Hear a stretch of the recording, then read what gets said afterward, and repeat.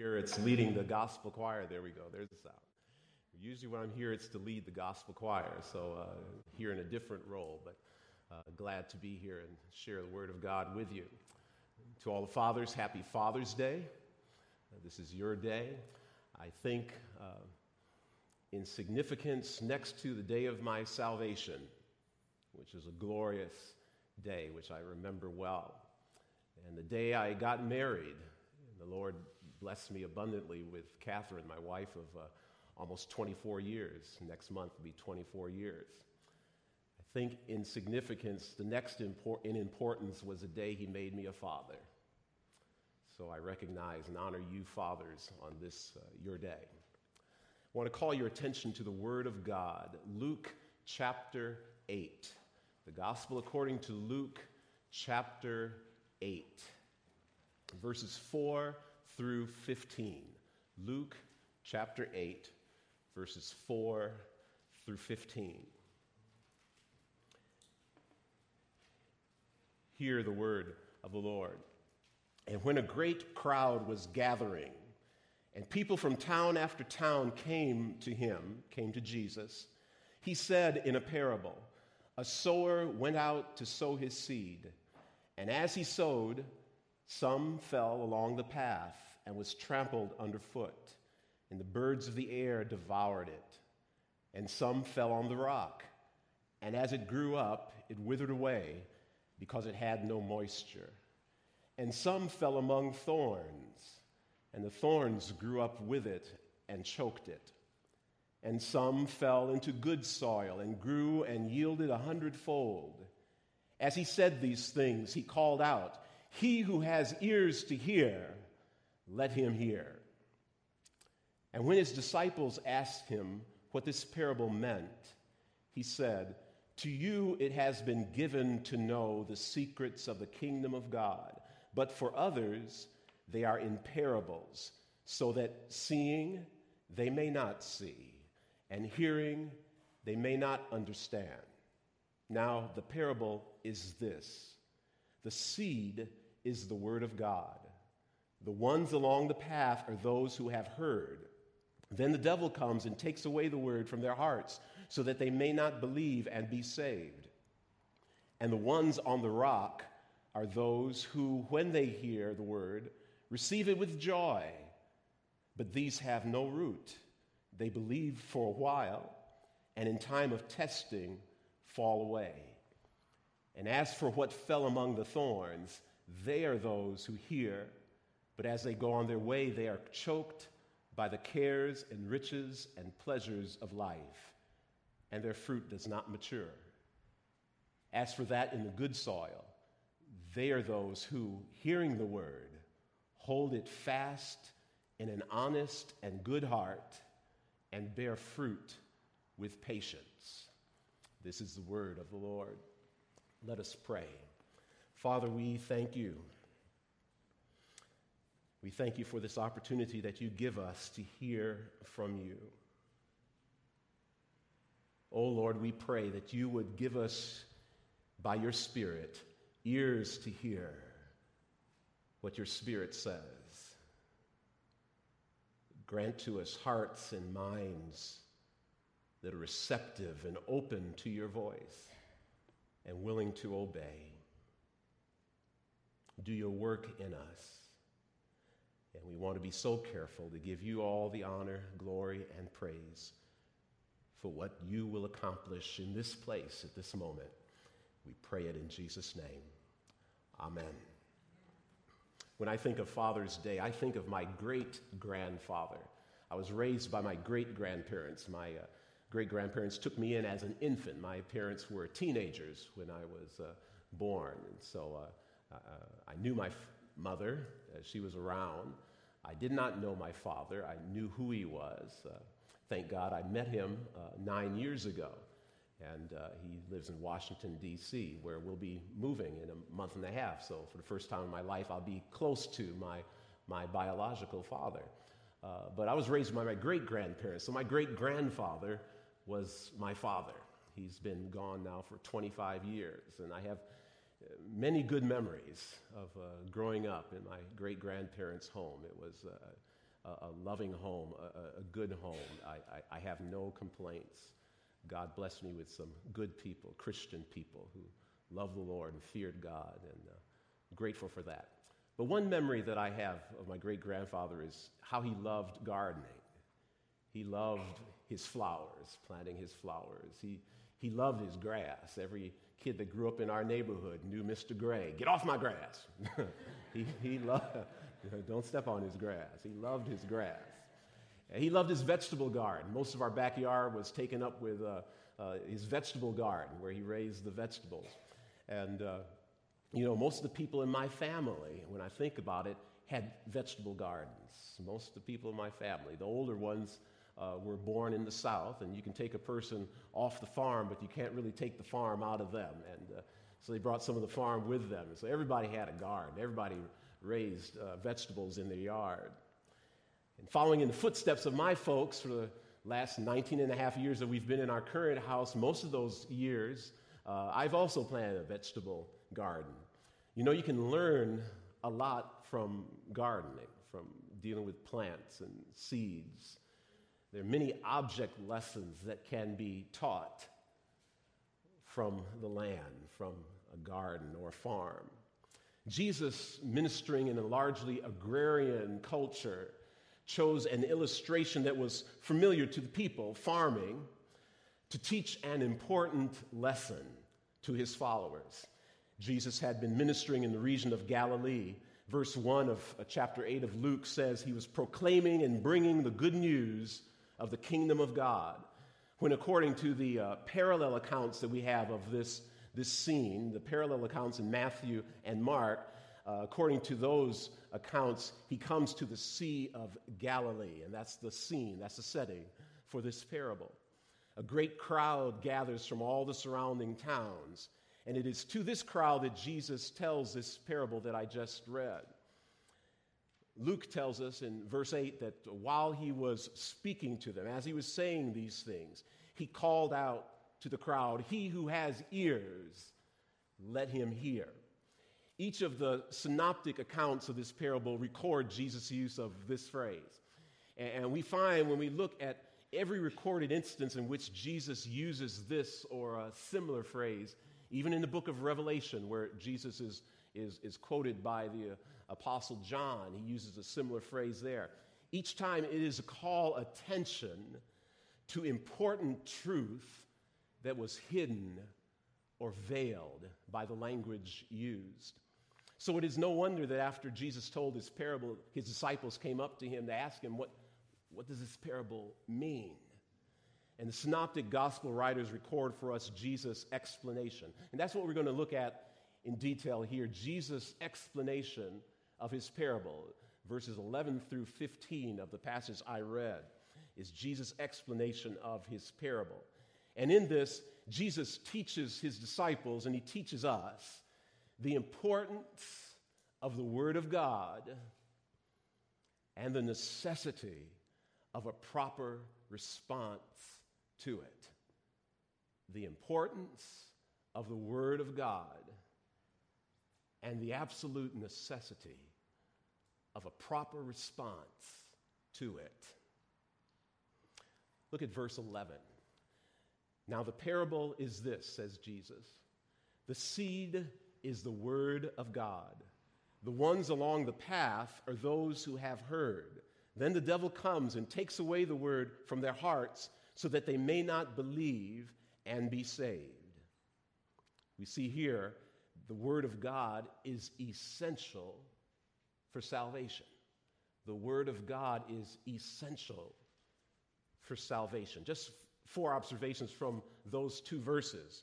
First of all, I see here, verse 11, the seed is the word of God. Jesus tells us in this parable that the seed that the sower was sowing represents God's word. You might ask, what is the word of God?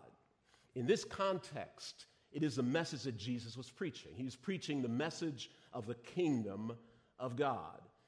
That is the message that the kingdom of God that the prophets, Old Testament prophets had foretold had arrived. It was at hand. It was here. And he was preaching that he himself is the promised one that the prophets had foretold.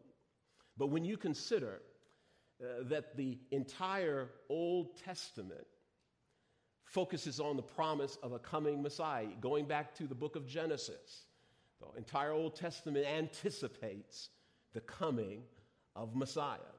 And when you consider that the New Testament, which at this time had not yet been written, is about a Messiah, a Christ who has come, in reality, this phrase, the Word of God, applies to all of Scripture.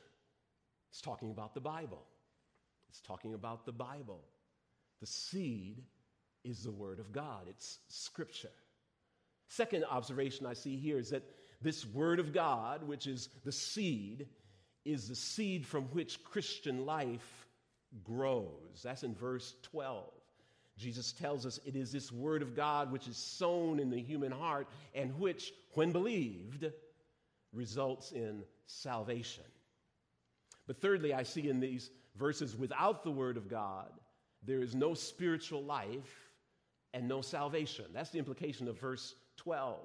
Jesus tells us the birds in the parable who devour the seed that has been sown along the path are symbolic of the devil, who comes and takes away the word from their hearts so that they may not believe and be saved. In other words, the devil takes away the word of God from those who hear the word of God because he knows without the word of God, there's no belief and therefore no salvation. The word of God is essential for salvation. Without it, there's no spiritual life and no salvation. You might ask, well, I thought we were saved by faith in Christ. It's just about Jesus. We just believe in Jesus. It's not about the Bible. It's believing in Christ. And that's exactly right. We are saved by believing the message of the gospel, the good news of Jesus Christ. And I'm sure you're familiar with that. John 3:16, for God so loved the world that he gave his only begotten Son, that whoever believes in him shall not perish, but have eternal life. 2 Corinthians 5:21, I think this better encapsulates the gospel than John 3:16. Paul says, for our sake he, God the Father, made him, God the Son, to be sin, who knew no sin, so that in him we, who know nothing but sin, might become the righteousness of God. Or 1 Peter 3:18, for Christ also suffered once for sins, the righteous for the unrighteous, that he might bring us to God, bring us into relationship with God. Or Romans 10:9, if you confess with your mouth that Jesus is Lord, that he is God, and believe in your heart that God raised him from the dead, you will be saved. That's the gospel, is what the Apostle Paul called the message of Christ. Romans 10:17, Paul tells us, faith comes from hearing, and hearing through the word of Christ. But note this, apart from the word of God, apart from Scripture, written revelation from God, we have no way of knowing the gospel. You can't just pull down the gospel out of thin air. We get the gospel from someplace. It comes from the written word of God. Without Scripture, we wouldn't know the gospel. And therefore, there would be no salvation, and we would die in our sins. Which leads me to a fourth observation, also in verse 12. Because the word of God is necessary for spiritual life and salvation, the devil actively works against people hearing, believing, and receiving the word of God. The text tells us the seed which falls along the path and is trampled underfoot, which speaks to the carelessness and the indifference of some of the hearers. That this word is also eaten by birds. And that represents those who hear the word, but the devil comes and takes away the word from their hearts so that they may not believe and be saved. I think it's interesting to note Jesus believed in the devil. Jesus believed in the devil. Do you believe in the devil? You should. I hope you don't think yourself smarter than Jesus, more enlightened than Christ. He believed in the devil. He spoke of him as real. And Jesus reveals to us that the devil actively works to keep people from believing the word of God so that they may be saved. And when we look in the Word of God, we see that has been the devil's modus operandi. It's been his way of operating since the beginning, since Genesis chapter 3, when he asked Eve, did God really say? Hath God said? He was questioning God's word. First time the devil appears in Scripture, he's questioning the Word of God, and he has not changed his ways. He still operates the same way, even though we have now the prophetic word more fully confirmed, as Peter said, recorded and preserved in Scripture, the 66 books that we know as the Bible. He still works the same scheme that he worked with Eve. And he will do anything to keep you and me from God's word. You can be sure of this.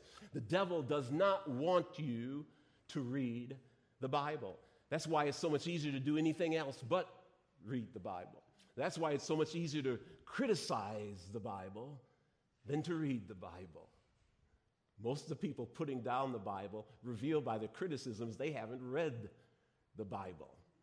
Most of the people that know judge not prove by what they say about that they haven't read the rest of Matthew 7. They haven't read the Bible, but they can criticize the Bible. It's much easier to do that than read it, because the devil is at work keeping us from Scripture. And if you somehow manage to read it, he'll tempt you not to believe it. And there are seminaries across the world that are filled with professors teaching the Bible who don't believe it. There are pulpits across the world that are filled with preachers preaching the Bible who don't believe it. I know that for a fact because I was in a denomination where not everybody in the pulpit believed it. And they were pretty open about that. If you were careful to listen, they know how to say it so that the careless listener doesn't realize what they're saying. But if you're careful to listen, they don't really believe it. And why does the devil do this? Because if he knows that if he can keep us from the Bible, he can keep us from God. So he can keep us from the Bible, he can keep us from salvation. If he can keep us from the Word of God, he can keep us in our sins. Misery loves company. He's on his way to hell. He doesn't want to go by himself. He actively works against people hearing, believing, and receiving the Word of God. The Word of God is essential for salvation. Therefore, Jesus tells us, don't forsake it. This is verse 13. And the ones on the rock are those who, when they hear the word, receive it with joy. But these have no root. They believe for a while, and in time of testing, fall away. The seed that fell on the rock actually fell in soil. You know from planting a garden that seeds can't grow without some kind of soil. But it's shallow soil because just under the surface is a layer of rock. And so plants that grow in this rocky soil can't develop a full root system. And without a full root system, they can't gather the moisture needed to grow and develop and produce fruit. This rocky soil, Jesus says, represents those who believe for a while and in time of testing fall away. They believe with joy. They receive the word with joy. They are excited. They raise their hand. They sign the card. They come forward. They go to Alpha class.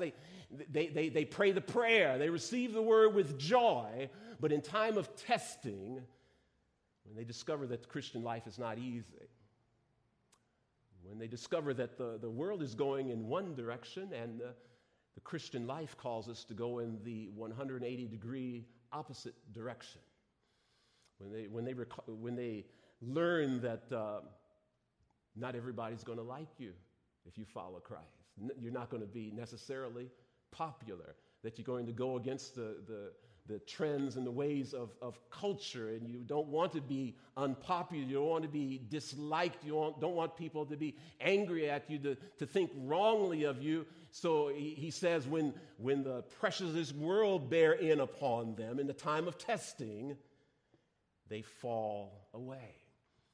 What Jesus is teaching us here is that a true Christian faith lasts. True Christian faith lasts. It doesn't fall away.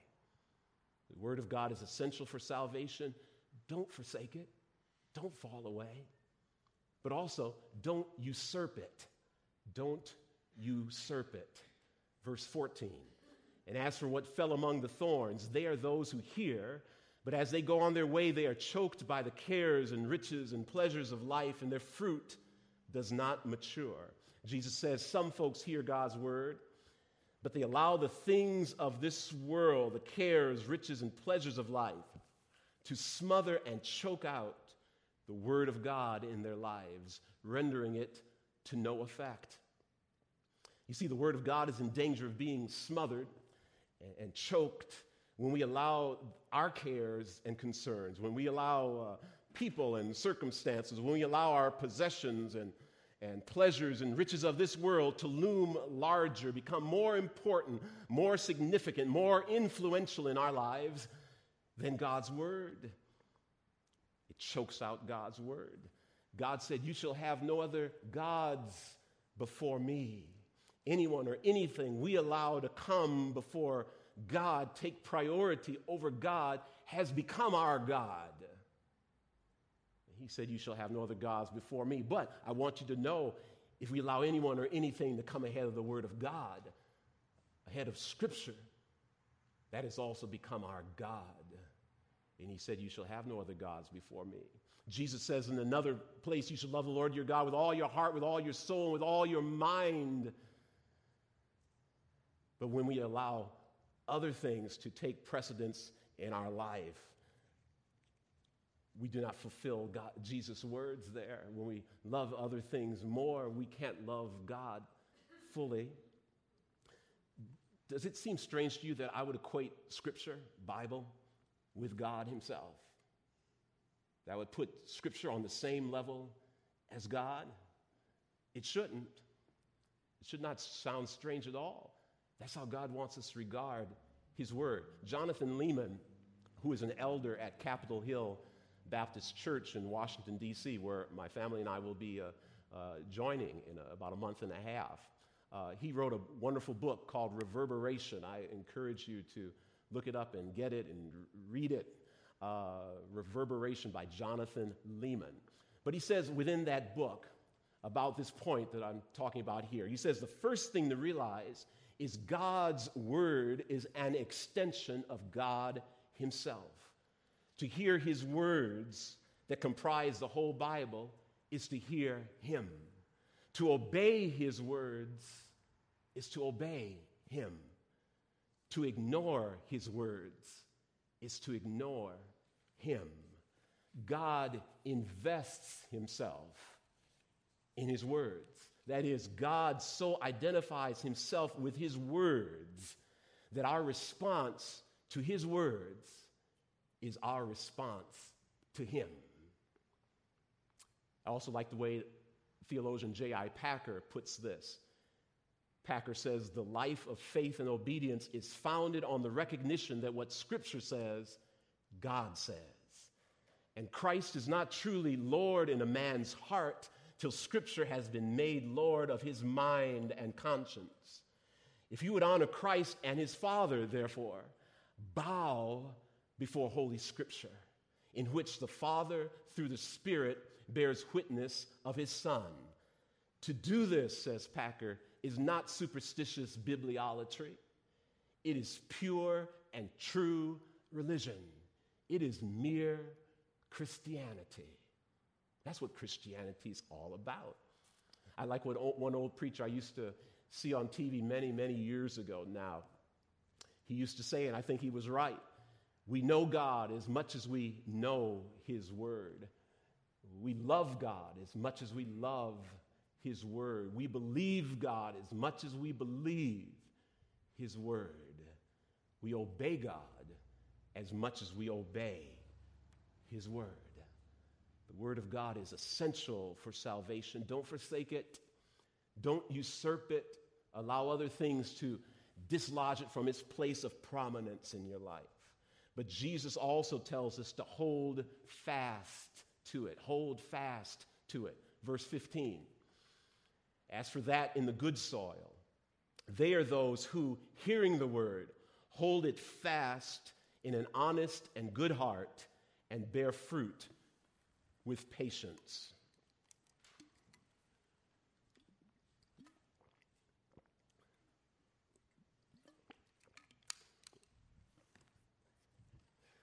Sometimes I'm watching the clock so much, I don't stop to take a drink of water because I'm worried about losing time. I remember last time I preached at Christ Church, Lake Forest, half of my sermon I was thinking about water. I just want... So I just take a drink of water because I get dry. But he says, hold fast to it. The good soil, in contrast to the rocky soil, was not shallow. It had no rock underneath, and so roots were able to grow down deep and receive moisture and nourishment from the ground. The good soil, in contrast to the soil with the thorn bushes, was weeded and cleared of any other plants that would choke out the potential life springing from the good seed. The people represented by the good soil not only hear the word, but Jesus tells us three characteristics about these people. In verse 15, he says they hold the word fast. They hold it fast. They grab hold of it. They don't let Satan, the devil, snatch it from them. Secondly, they have an honest and good heart. They respond to God's word with righteous obedience. Thirdly, they bear fruit with patience. That is, their lives produce Christian fruit. Their lives evidence the character of Christ. Their lives give evidence that the Spirit of Christ, the Holy Spirit, lives within. And you know, where Christ lives, he will give evidence of himself. Christ cannot live within and not give evidence that he is there. He will leak out. He will show himself. The old folks used to sing the song, if you got it, that old-time religion, you ought to show some sign. If you know Christ, you ought to show some sign. There ought to be some fruit. And we know this when we look at Jesus' words elsewhere. John 15, Jesus said this. He said, I am the true vine, and my Father is the vine dresser. Every branch in me that does not bear fruit, he takes away. It doesn't remain in the vine if it doesn't bear fruit. This is John 15, verse 4. Jesus says, abide in me, and I in you. As a branch cannot bear fruit by itself unless it abides in the vine, neither can you unless you abide in me. I am the vine, you are the branches. Whoever abides in me and I in him, he it is that bears much fruit. For apart from me, you can do nothing. If anyone does not abide in me, he is thrown away like a branch and withers, and the branches are gathered, thrown into the fire, and burned. I believe that's a picture of hell. That's a picture of God's condemnation and judgment upon the lost sinner. If you do not bear fruit, you're taken away and thrown away as a branch and burned in the fire. Verse 8, Jesus says, by this my Father is glorified, that you bear much fruit and so prove to be my disciples. Without fruit, there's no proof that you belong to Christ. You can say anything, but the proof is in the fruit. By your fruit you shall know them, said Jesus in Matthew 7. And then John 15, verse 16, Jesus says, you did not choose me, but I chose you and appointed you. This is the reason I chose you. I appointed you that you should go and bear fruit. That's the reason I saved you, that you should bear fruit and that your fruit should remain, that it should last. It should not wither and fall away. So we see from Jesus' own words, no fruit, no faith. No fruit, no genuine Christian faith. There's no such thing as a Christian who does not bear fruit. Christ's fruit, holy fruit. Which leads us to a warning. If we back up in our text to verses 9 and 10, Jesus pronounces a stern word to his listeners. Look at it, verse 9. And when his disciples asked him what this parable meant, he said, to you it has been given to know the secrets of the kingdom of God, but for others they are in parables, so that seeing they may not see, and hearing they may not understand. I wish I had time to go into that verse, but what he's saying here briefly is we have no natural ability to receive the word of God. Did you notice Jesus' choice of words? To you, it has been given to know. We have no natural ability to receive the word of God. It's a given ability, not natural, supernatural, given by God, given by the Holy Spirit who dwells within all who truly trust Christ. And that's the truth we see throughout all of the New Testament, that we have no natural ability in ourselves to accept or receive God's word. By nature, our minds are blinded to the gospel, and by nature, we are spiritually dead. And just like a dead person can do nothing, a spiritually dead person can do nothing to achieve their salvation. Spiritually dead person doesn't know God and doesn't want to know God, doesn't know his word and doesn't want to know his word. Well, what can he do?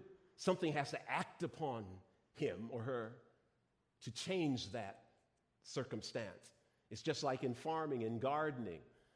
You take some land, you can't grow anything there. You have to cultivate the land. You have to remove the grass and the weeds and the trees. You have to clear the land and make it suitable for the seed so that the seed can grow. It needs someone to act upon it. The land needs someone to act upon it to make it suitable for the seed. Act upon it from without. The land can't change itself.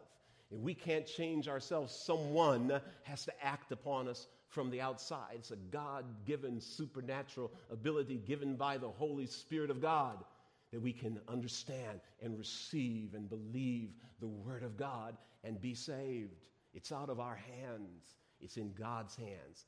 But the second thing I notice is because the ability to believe and receive God's Word is God-given, that means it's a dangerous thing to ignore or be indifferent to or reject God's Word when He sends it.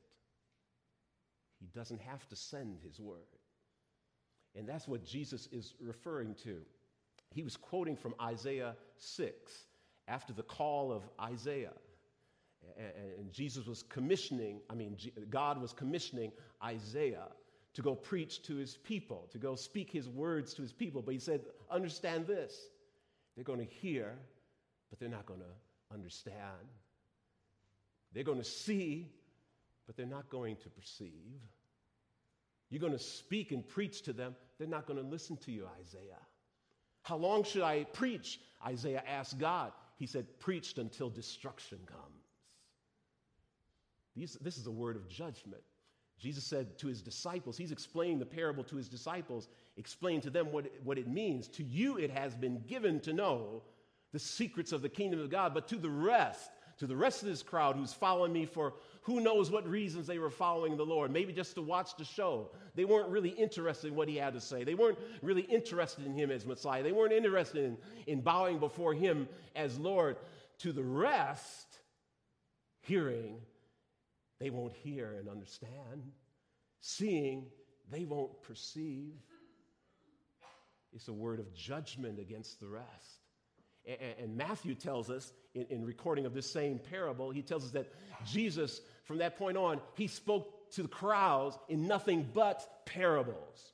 Nice stories, but it doesn't mean anything unless you explain it. He explained it to his disciples. To the crowd, he explained nothing.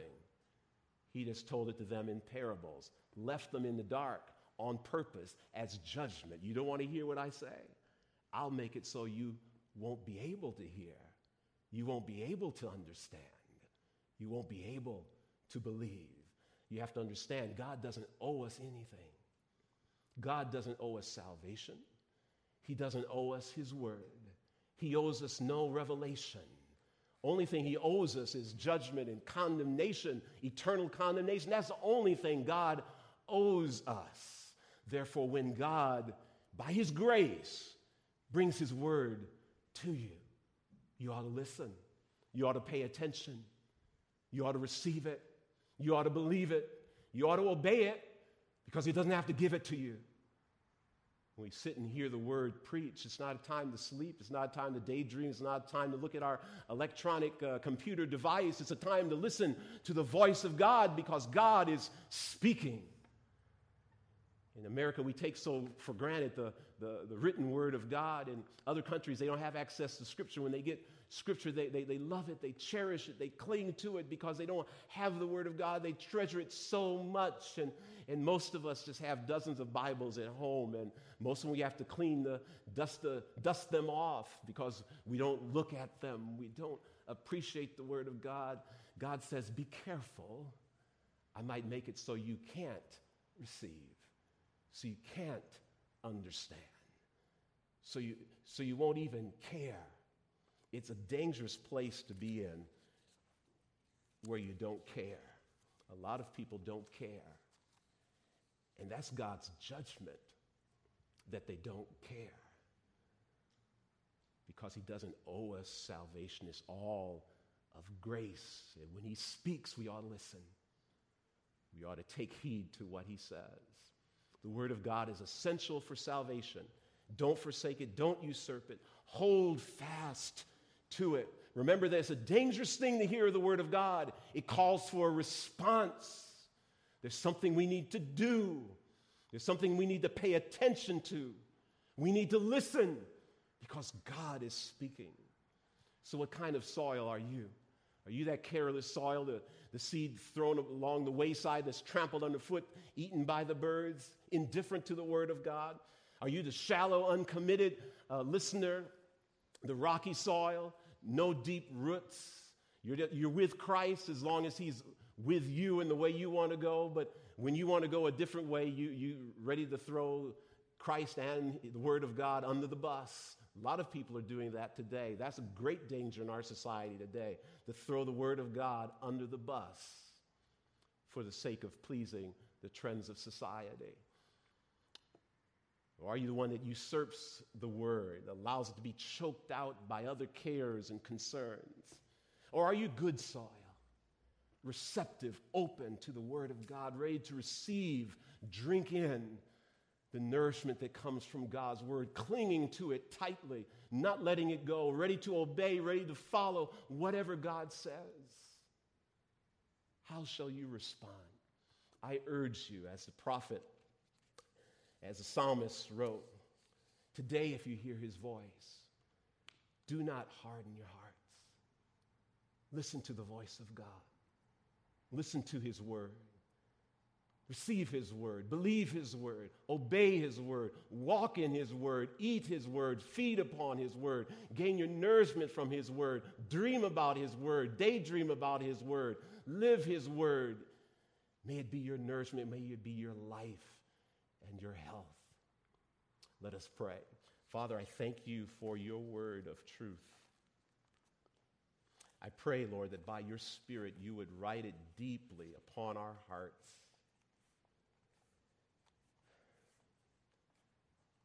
Give us, Lord, minds to desire it and treasure it and grasp it and take it and retain it and feed upon it. And then by your Spirit, through your word, do your work in our lives to transform our lives and make us like Christ. Grant this, I pray, in Jesus' name. Amen.